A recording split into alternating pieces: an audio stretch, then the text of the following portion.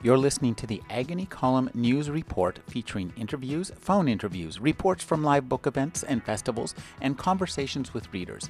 You can find additional news, interviews, book reviews, and more 5 days a week at the Agony Column website at trashotron.com/agony.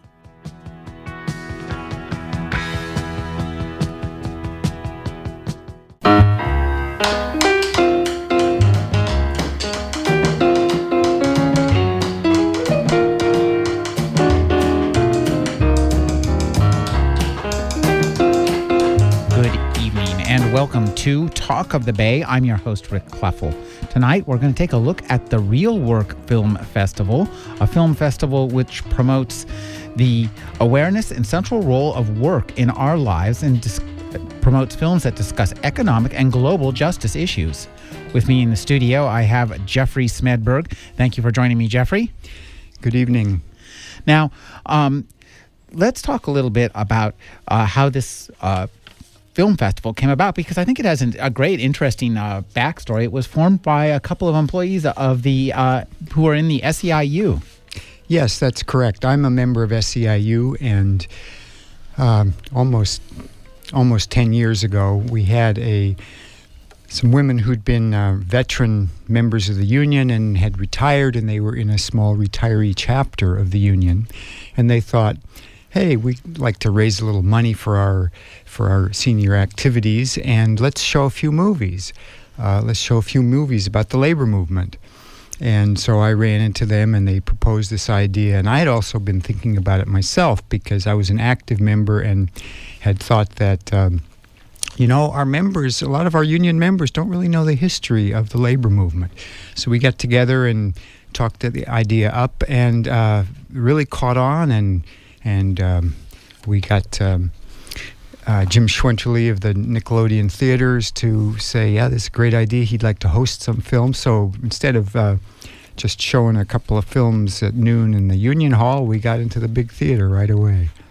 Now, one of the things that interested me is that a film festival about union work comes out of the union, and in particular the SEIU. This is kind of, in many ways, in some ways, it's kind of an anonymous union, because it's not like the auto workers union where we see guys in factories. Or the controllers union, air controllers union, traffic right. controllers union. We see the guys in front of their boards. State employees union is kind of a little bit more nebulous, but it's incredibly powerful, isn't it? It is, and it's powerful because it's a large union, and it has a lot of members, and so when our conventions and so forth take a position on something, we can get the word out to a lot of members to help educate them to take action in the political realm. Service Employees International Union, it actually did start out as a janitors union, and the way unions operate, as they grow, sometimes they will expand their realm of membership. And so besides janitors, it took on other service workers and a lot of workers for local government and nonprofit agencies. And that's where we are now, and representing mostly local government and state workers, government workers, and nonprofit workers. A lot of them in the medical field, a lot of nurses and hospital workers. And in where I work at the County of Santa Cruz, it's almost wall to wall. It still has the custodians, but it also has the engineers and the nurses and everything in between. That's a union that represents a wide cross-section of American economic conditions and cultural mores. Talk about how such a varied amount of vast variety of people can have any kind of coherent opinion on anything. Well, that's a good question. And we don't agree on everything, but there are some major things that we see even across industries and across the types of work and on all different areas of the country.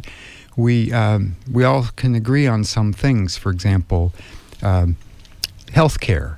We've come out very strongly for single-payer healthcare and universal healthcare, and So we've been very supportive of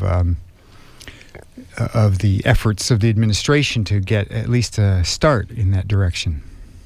We're going to take a quick break here and bring on another caller. You're listening to Talk the Bay on KUSP 88.9 FM.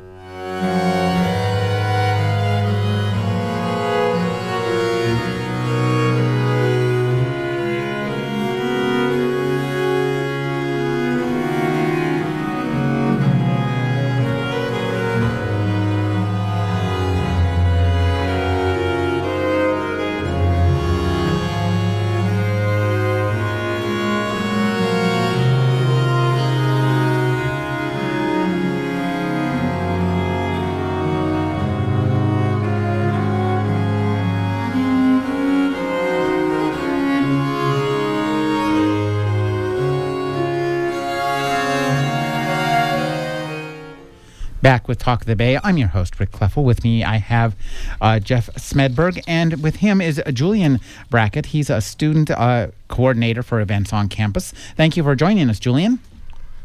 Hello. Now, Jeff, when we last took a break here, we were talking about the SEIU, and one of the things that interests me is, does the SEIU represent people who are in the film industry down south? I'm wondering if, because might be some kind of crossover between the picture you're seeing on the screen and the people who are putting it there. Actually, I don't know of anyone in SEIU who's really directly involved in the film industry. Mm-hmm. Now, one of the things that when I think about movies, labor issues in movies is maybe not the first thing that comes to mind. So, right. What kind of movies did Myrna, Ginny, and the gentleman from the Nickelodeon first want to start working on? I mean, what kind of movies did they want to show, even just sitting in the Union Hall there? Right. Well, that first year, let's see, the very first film we showed. Darn, the name is slipping my mind. It's it was about textile workers in the South, mm-hmm. and this one woman who's a textile worker has had enough, and she stands up. The sort of the momentous scene in the movie. She stands up on top of a table and she holds up a sign that says "Strike." And is this Norma Ray? Yes, thank you, okay. Thank you, Norma Ray.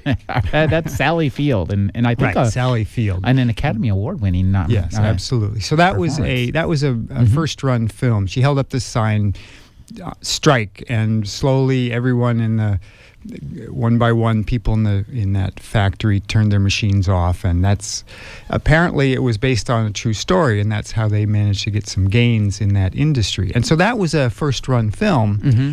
and there are a few first-run films that are about labor and work.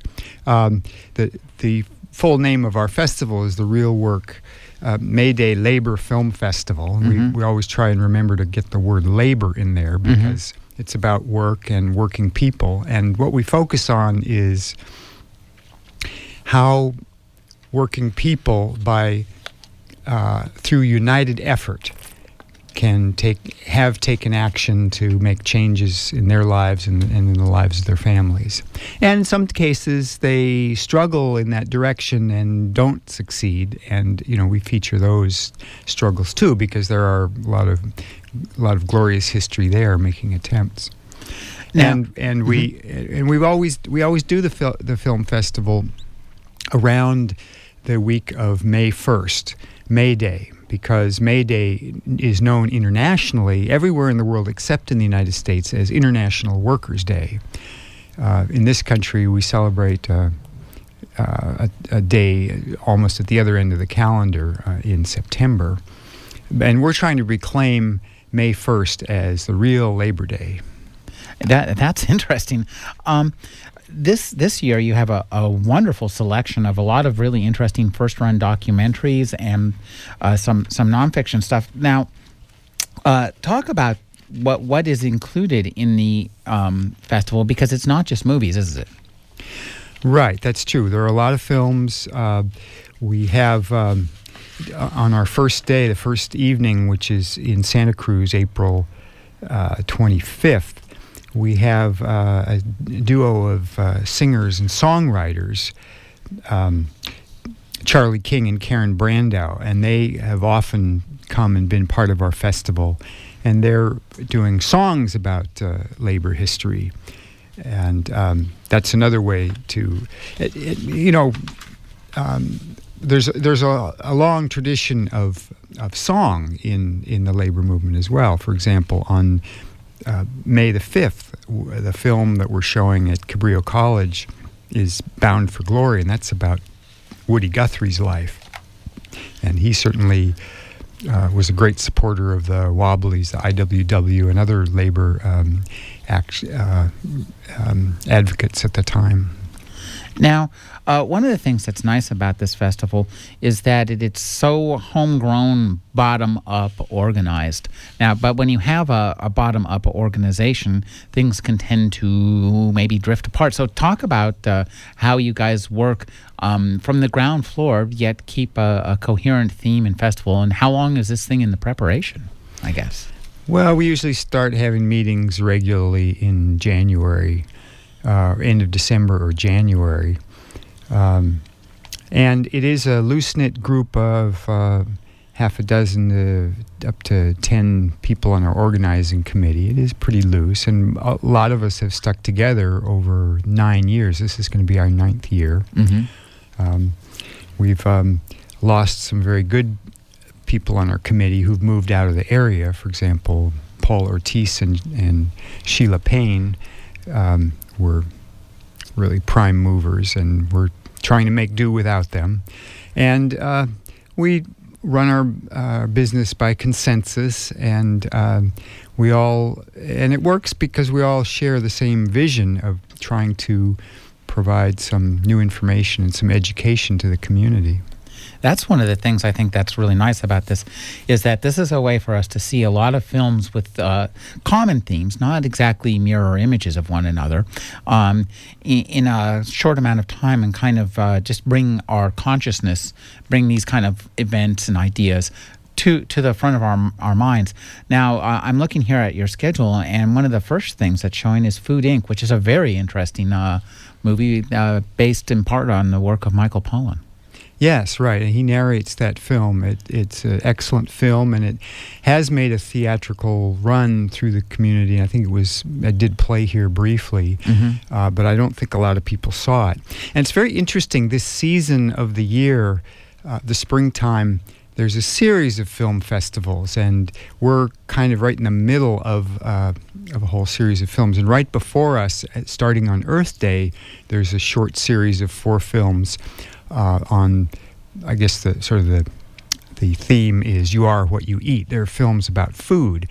And on the 23rd, they have their last of the series. And this was quite coincidental. You know, our first film really relates to their theme, because Food Inc. is all about how the corporate production of food. And it's, there have been people who've seen that movie who walked in as omnivores and came out as vegetarians just because of the graphic images and understanding where their food came from.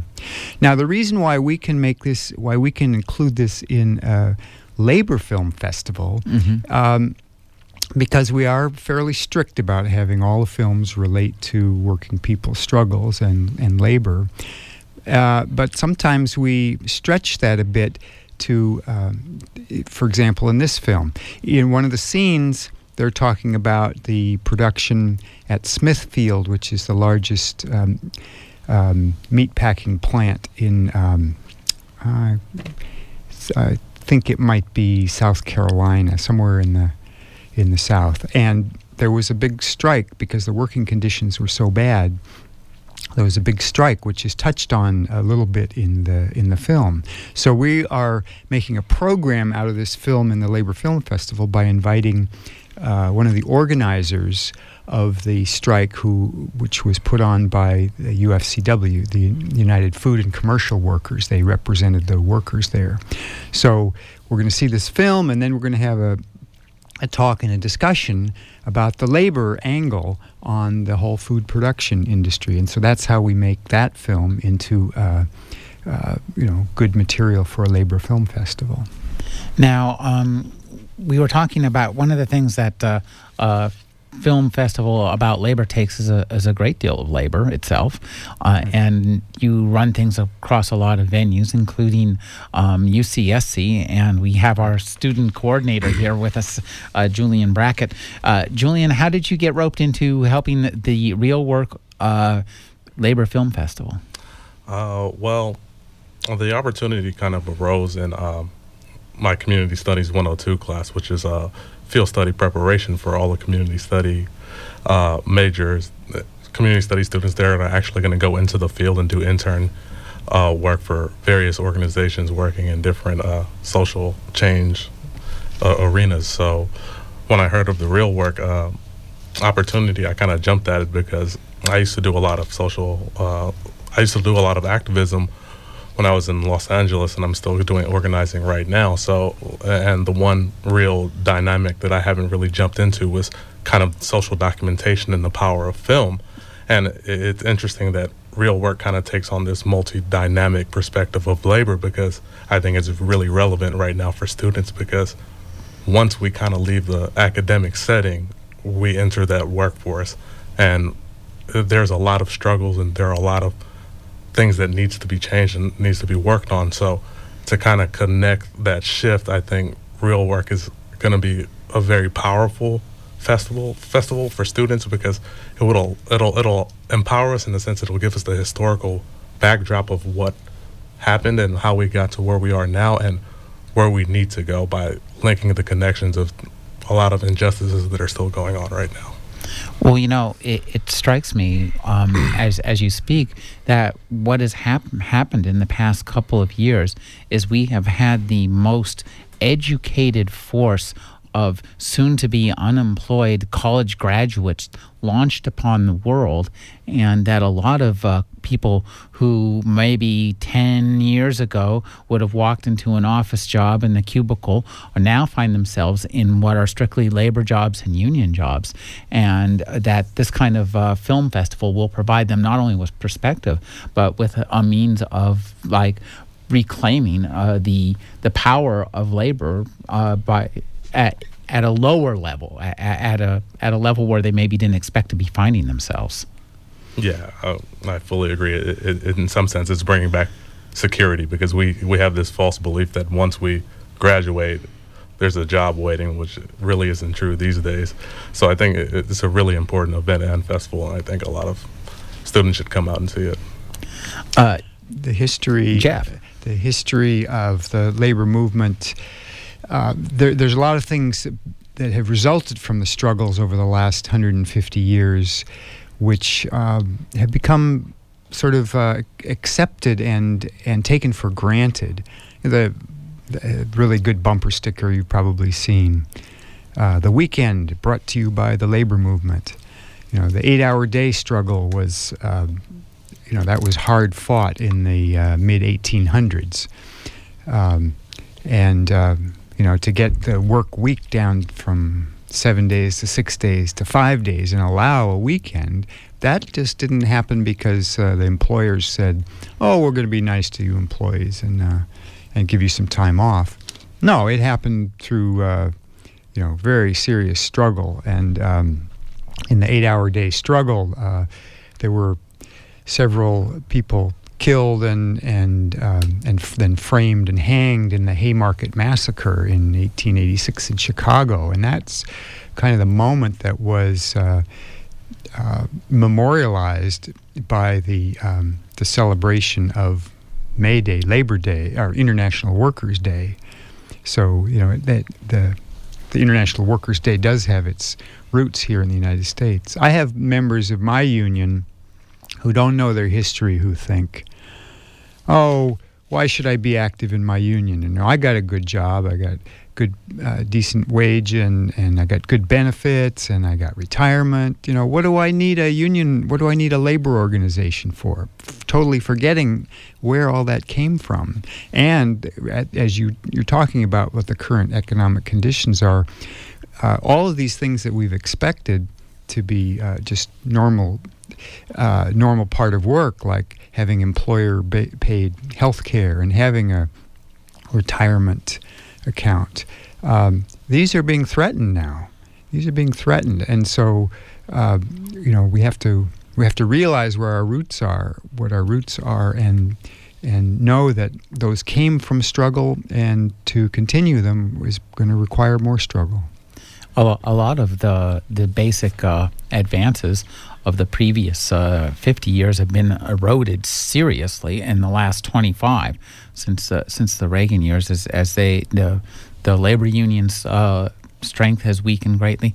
And one of the things I find interesting, and especially as regards a film festival like this shows us where labor is now, where it's been, gives us an idea of the history, and seeing some of these portraits of a time when labor had a lot more power in the political arena, in the social arena, and to compare to it is now gives us an idea of what we've lost, but also what we can gain. Yes, exactly. After World War II, in the early 50s, that's probably the sort of the golden age for the labor movement in the United States, because there were massive organizing that began in the 30s and through World War II. And then in the 50s, labor, 1 in every 3 working people in the United States was a member of a labor union. And at that time, labor kind of made a pact with industry to say, well, we will give you labor peace, and if we won't strike if you give us a piece of the pie. We're going to take a brief break here. We'll be back. You're listening to Talk of the Bay on KUSP 88.5 FM.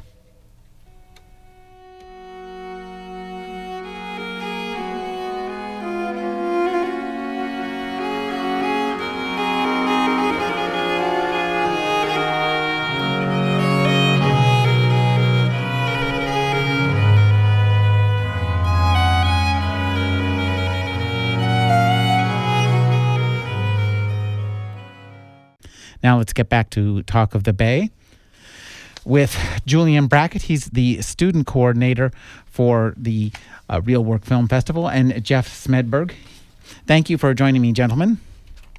I was going to ask Julian a question.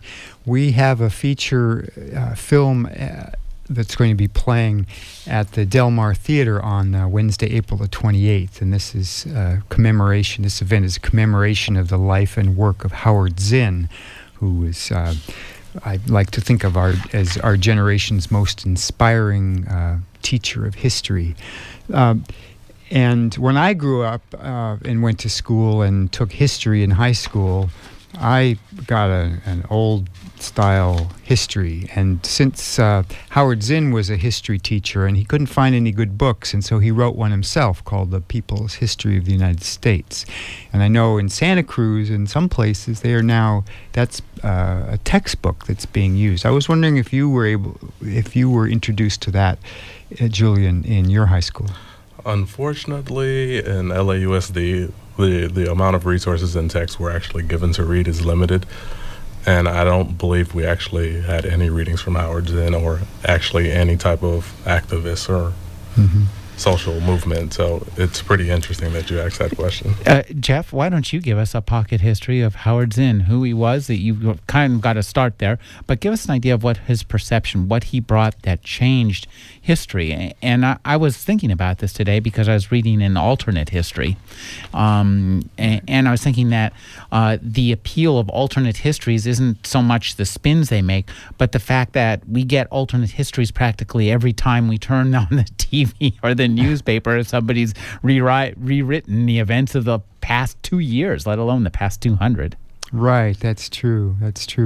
Howard Zinn was born of immigrant parents who didn't have much education, and he ended up going into the military, and in the in the Second World War, I guess it was the Army Air Corps.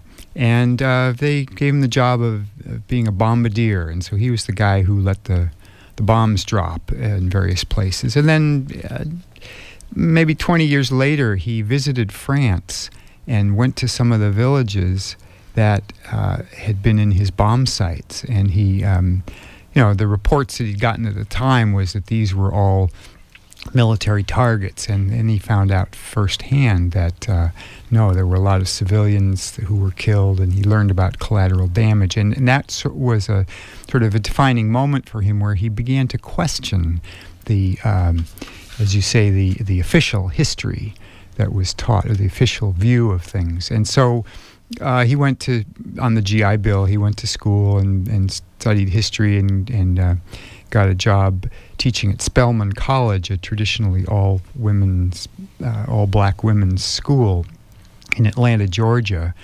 And he learned a lot from the students there and really participated with them in supporting some of the anti-segregation movements that were going on there. And Howard Zinn's view of history, just from his own personal experience, was that the changes that happened did not happen by the rich white men doing things. All the changes that happened really came from the bottom, came from the people, and so that's. So he always taught that democracy comes from the bottom up, and change, social change comes from the bottom up. For example, Roosevelt these times are sometimes compared to Roosevelt's times when there was a big depression and all the great things that the government did. Well, Roosevelt did not, by the kindness of his heart, just decide, let's have a National Labor Relations Board and let's have other benefits for workers. Let's have a social security system. These happened because there was widespread rioting and striking of working people all across the country, and that part of the history is not as well remembered. And Roosevelt did these things because he was forced to. Greatness was thrust upon him, as they say. Now, let's talk a little bit about the Real Work 2010 May Day Labor Film Festival. Takes place at a number of events around a number of locations around Santa Cruz. We have some that are showing at the Nickelodeon Theater and some stuff that's showing at the SEI Union Hall. I guess it must be kind of... I guess one of your jobs is to do the logistics of plotting out what's going to be where. So tell us a little bit about that planning process and how you make sure everybody gets to where they're supposed to be. Right. Well, in our organizing committee, we try and figure out what films we want to show, and we figure out which ones are going to have the biggest audience. And for example, the Howard Zinn film, the film that he worked on at the end of his life, The People Speak, we figure there's a big following in Santa Cruz for that film, so we always are allowed one evening at the Del Mar Theater, and so we put that film in there. If we think that the film is going to have a smaller draw, then we'll put it at a smaller venue, like the SEIU Hall, which can hold about 60 people, or the Red Church, the Calvary Episcopal Church downtown, which will hold 100 or so. Julian, could you talk about the event or events that are at school, and maybe why you think they chose those particular events to play there, and how they'll play from your perception for the students? Well, I know one of the films is focusing primarily on the economy, and I think any student that's about to graduate, any student entering the college atmosphere should have some sense of how the economy operates. A lot of times we don't, and it plays a major factor on our lifestyles. And the importance, I guess, of that film for students is that oftentimes we feel like we're empowered, we feel like we have a knowledge of what's going on, but we really don't. And I know one of the big questions raised in the film is is what does the GDP really represent? What is it for? What does it measure? And I really think that the whole concept of the dollar and the importance of the dollar in our society starts in the academic setting, because it's that whole sense that you kind of shift, or we're placed into this location to kind of get ahead. Mm-hmm. So in some sense, it's you kind of, I guess, you go for work rather than happiness, I guess. Mm-hmm. Well, one of the other films that's playing in the series is Why Are We in Afghanistan? This is at the SEI Union Hall. Jeff, tell us a little bit about that movie and where that plays into the labor picture. Right. That evening, there's actually two films about Afghanistan, and there is a group in the Monterey Bay area called, they call themselves the Central Coast Workers Against War, and these are all labor union members who really see the U.S. government's military adventures overseas, as being very costly, besides being immoral. And when that much of the budget is squandered overseas, and there's a question about what effect that really has on our real security, and it's boondoggle for military industries, perhaps, but that empties the coffers, the public coffers, so there's no money available when other requests come, like, oh, let's put a little money into education, or why don't we have some health care?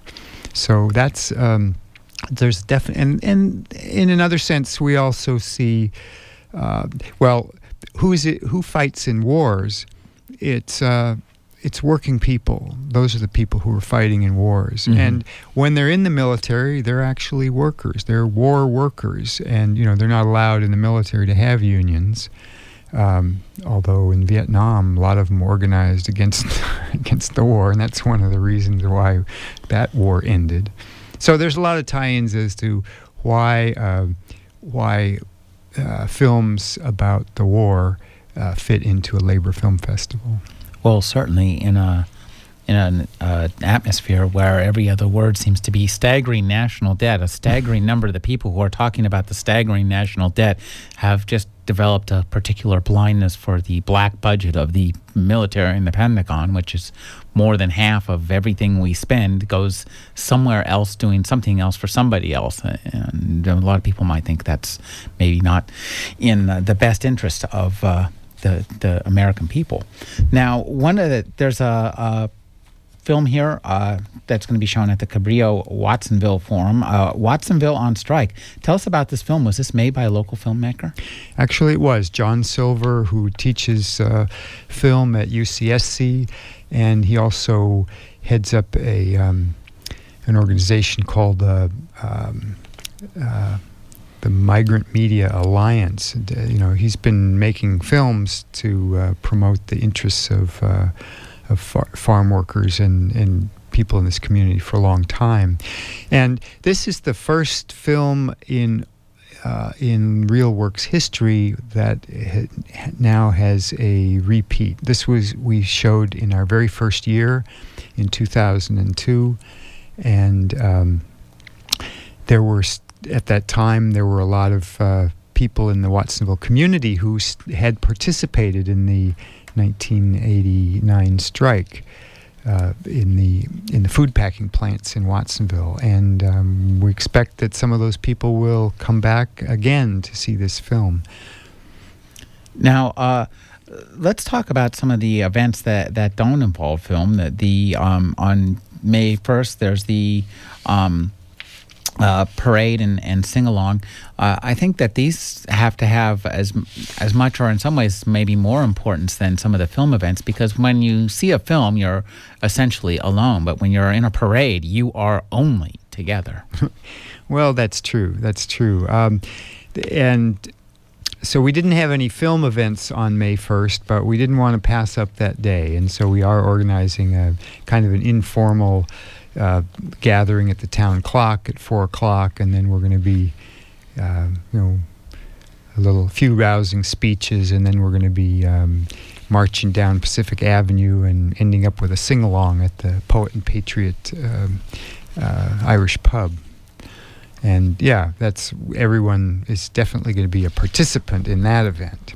But you mentioned, I did want to just clarify something about all of our events. We don't just show a film and then turn the film off and people walk out into the street. We always include with the film, we include a speaker or some other part of the program to try and take the message of the film. The film is a very powerful medium, but we try and help people relate that, whatever they got from the film, to what's going on right here and now. So we'll have a discussion and we'll bring up perhaps what's going on in our community today that relates to what's in the film, and get people to participate in the discussion. Julian, as a guy who's working in community organization, and with that in goal, film is as Jeff says, a very powerful tool and medium, and I'm wondering how much you find yourself using films, and how much you find yourself on the receiving end and maybe being used, having your activities filmed by others and maybe put in a way that you do or do not like. That's always a interesting arena to kind of situate yourself in, because the media has the use of the media in any given space can change the dynamic of that space.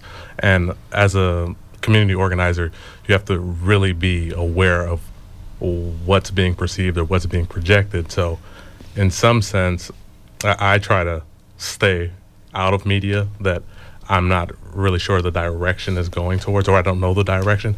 But if it's media being produced by the community or that movement, I think that's very powerful, because in some sense, it's giving a voice to those that usually don't have control over what's being produced or produced in the mainstream, or how they're being shown to the mainstream. Now you're a guy who gets up and talks in front of a bunch of people. You're doing that right this second.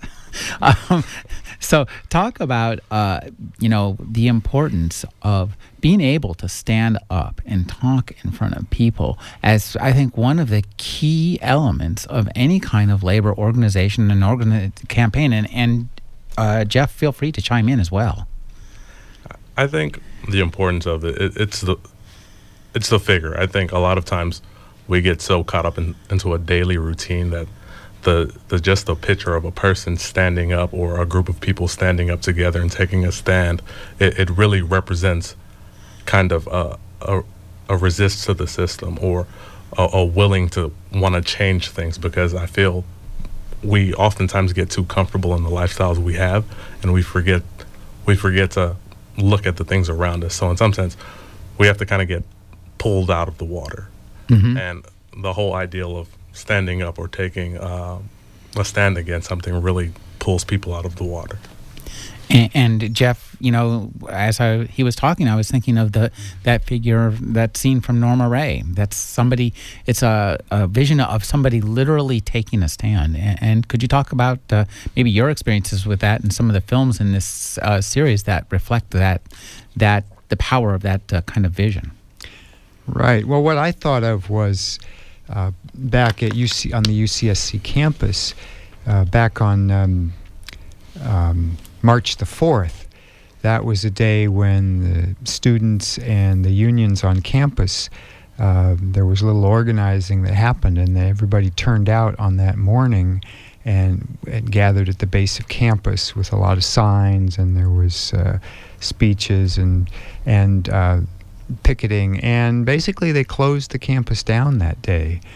And so all these people got involved in, through United Action. One person alone could not have done that, but with a crowd of hundreds of people, they could spill into the streets and, get in the way of, for example, the bus drivers are union members, and when they see a picket line, they radio in and say, hey, I can't cross this picket line. Give me a different route to take. And so the bus service did not go on campus. And there were some construction projects on campus, and a lot of the drivers are members of the Teamsters or the operating engineers, and they saw a picket line and they turned around. And so the construction work was halted on campus that day. And that was because people stood up. Some people stood up and spoke, and some people just stood up in solidarity with other people. And so every single person who was there contributed to that effort. No one person could have done it. A charismatic leader all by him or herself could not have carried that out without the hundreds of individuals who saw that this was an important event and took part in it. And that... Julian, were you there? Yes, I was there. So tell us about it. What was your experience of it from the ground? What time did you get there? What brought you there? I mean, did you just wake up and go, oh man, what's going on? I probably got on location probably around noon.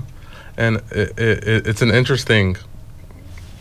It was interesting because I'm used to more city activism as opposed to campus activism, and I actually talk about this a lot, that on a campus the dynamic is it's really different, and so you have to kind of play to that setting. And I think the ideal of shutting down the campus was a really key strategy to actually showing people that there are students on this campus willing to fight for our rights and our services. Because if you look at how things are going right now with the budget cuts, we really don't have any control of what's going on. We have no power, or we have no say in what type of services or what type of resources we get. And in some sense, we are students on any college campus. They really do represent a marginalized class, a marginalized labor force, because we're doing work for the university, yet we have no say-so in what's going on.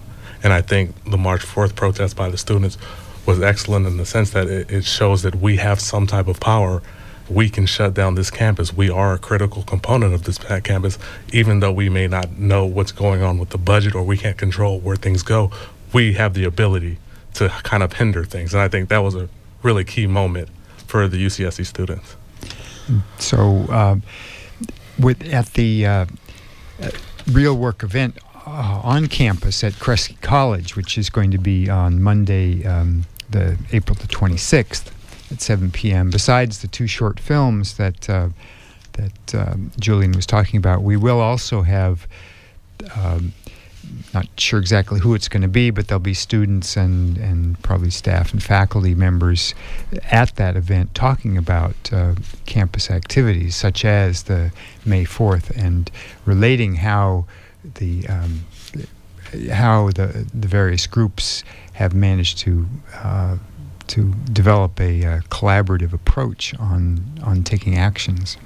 Now, one thing I note is that on Tuesday, April 27th, you got Who Will Pick the Avocados showing at the Calvary Episcopal Red Church in Santa Cruz.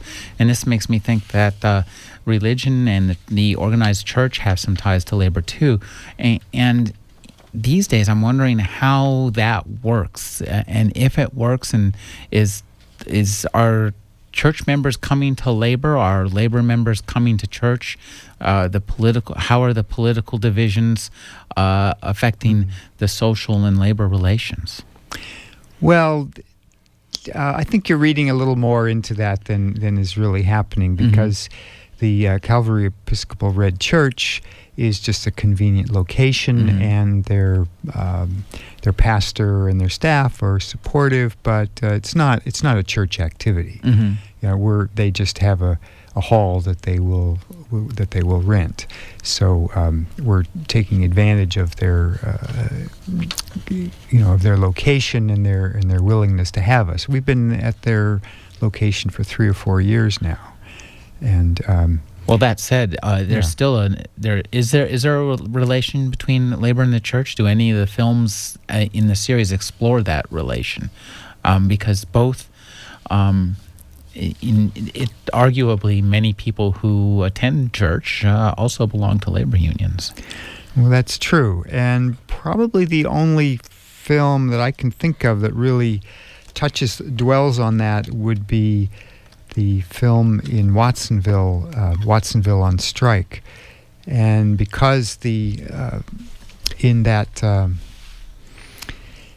strike 20 years ago, most of the workers at the packing plants, at the frozen food factories, were Hispanic women, and most of them were were active and devout Catholics. There's a lot of people in the Watsonville community are Catholics, and so I know that film does touch on the role of the church in that film, and their relation to that strike. One of the films that's showing at the SEI Union Hall is Brother, Can You Spare a Dime from 2009. And this is a look at the 1930s, which, as you mentioned before, is becoming, unfortunately, relevant these days. Right, yeah, that's really not a film. That's a presentation of the singer-songwriters, Charlie King and Karen Brando. Mm-hmm. And it's mostly a history presented in song, although they will be showing some visuals along with it. It's kind of it's more than just a concert. It's sort of a historical workshop, they call it. And of course, I'm really looking forward to hearing them sing that classic song, "Brother, Can You Spare a Dime?" Is it a sing-along? That one is. I'm sure there's going to be some songs in that event that people know and are going to join in on. But we do have two other events where we're definitely calling them sing-alongs. Of course, on May Day, our parade is there. We're going to have music there and invite people to sing a lot of old labor songs. And the other one is on May the 5th at Cabrillo College in Aptos. Starting at 7. Most of the events in the evening start at 7. That one, before we show the movie Bound for Glory about Woody Guthrie, about his life, David Winters, a local musician who's a officer in his musicians union, and he's always contributed to the film festival, he's going to be leading sing-along there, again, of well-known and labor songs. Now, if our listeners want to find out more about the Real Work Film Festival and specifically where things are, give us an idea. Talk a little bit about the website and where the admissions. How much is the admission to the events? Is it as many dimes as you can spare? Yeah, that's it. That's it. At the door we say, "Brother, can you spare a dime?" Voluntary donation. All of our admission is by voluntary donation, except actually at that one Charlie King and Karen Brando, because they need to cover their travel expenses. We do have an admission price on that one. But the full schedule and all the details are on our website at www.realwork.org. That's REELWORK.org. And for people who don't have internet access, you can call one of our organizing committee members at 831-477-1665. That's 831-477-1665. But at the realwork.org website, we have complete program, the schedule. We have more detail about each one of the films and links to websites about those films. We have the full archives of all the previous year's programs that we've done. Quite a rich history there of labor film. Julian, talk about the as a student, you were saying that you guys felt that you were somewhat like almost the employees of the school, but I think actually the better model is you're the customers, and it's like you're going there and asking for vegetarian fare, and they're giving you hamburgers, and cheaper hamburgers all the time. It seems. Talk about participating in labor events before you've essentially led a life of labor. I know that I'm guessing that Jeff's been in the workforce for a few years, and I put in a few years in the workforce. I don't know how many. I'm sure you put in some, but talk about that perception of seeing the history and knowing yet you're at the beginning of your own history. I think the main difference for myself is that a lot of it is kind of mystified, and what these films do is they kind of represent struggles of the past, and it's kind of like you're looking at a puzzle in some sense, and you're kind of connecting each piece. And I think the reason why you kind of feel like you're at the beginning is that for students or for my generation is that we really don't know how the system is affecting us entirely. The one thing we do have is like historical references and facts and social documentation and things like this to kind of push us along. And I think one of the key things is that we have to make that stride where we kind of reclaim things, and we have to reclaim our history, because it's like we're being exploited in some sense, and we don't know how. And I feel like that's a problem. Like you kind of said with the employee, the whole example that you gave, that we're kind of customers. I say we're employees in the sense that we really do work for the university, that we keep the university afloat. Without the students, what is a university? Mm-hmm. So in some sense, they offer services to us to kind of keep us there, but once things go downhill, those services are gone, and it's like, where does that leave the students? Now, one of the things I wanted to talk about was that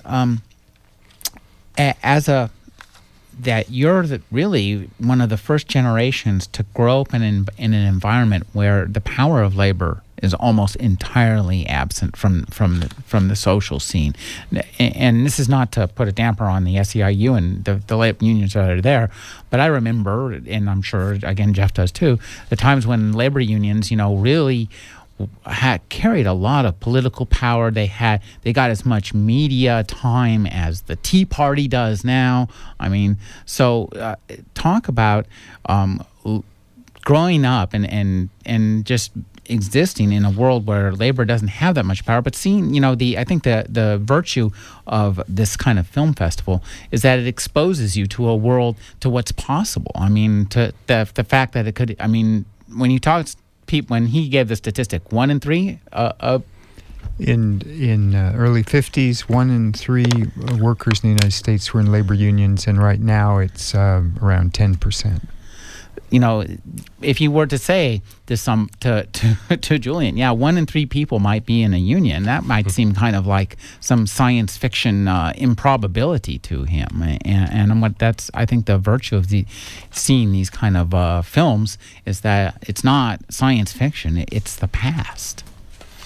Yeah, it kind of it is. From my personal experience, I grew up in South Central LA, so employment is very scarce there, being an urban city, and in that one area there's a lot of poverty. So the whole ideal of the labor union or a union in general is kind of like a myth or a legend when I was growing up.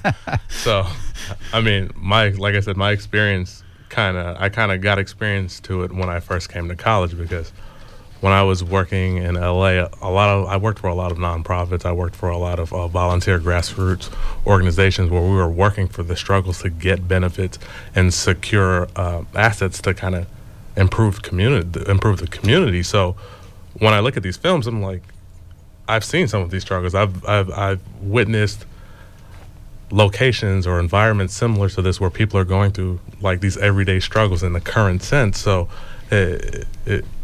I've been on the end where I've kind of been blind to labor unions and the power that labor unions can kind of produce when they're created. So, and it strikes me that the kind of education you're getting it makes you an absolutely pristine, perfect person to go into labor organization, because you're a person who understands what things are like at ground level, but also has the ability, who has gained some of the skills through this college that has provided them for you at great expense to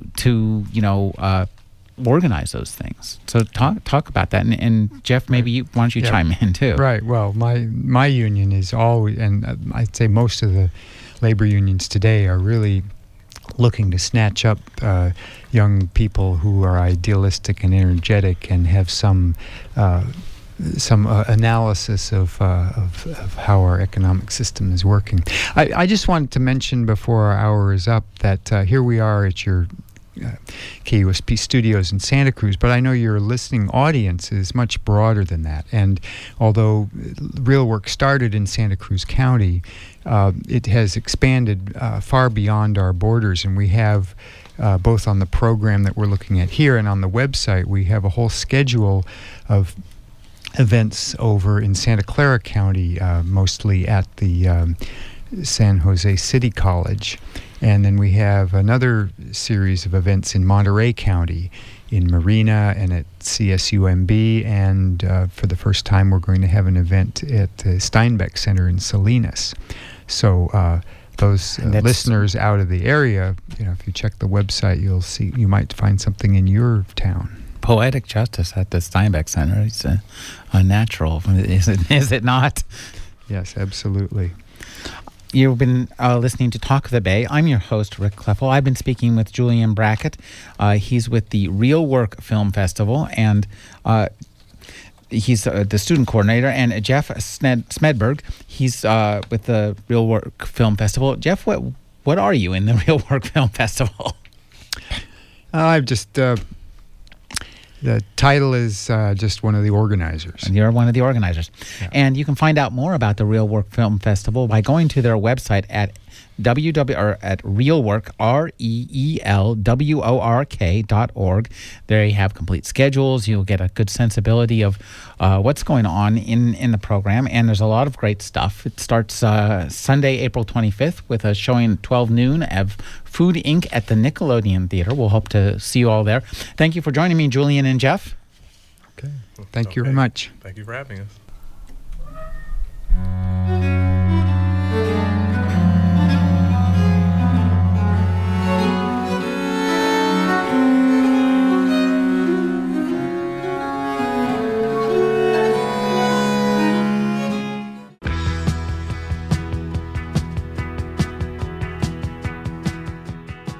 You're listening to the Agony Column News Report, featuring interviews, phone interviews, reports from live book events and festivals, and conversations with readers.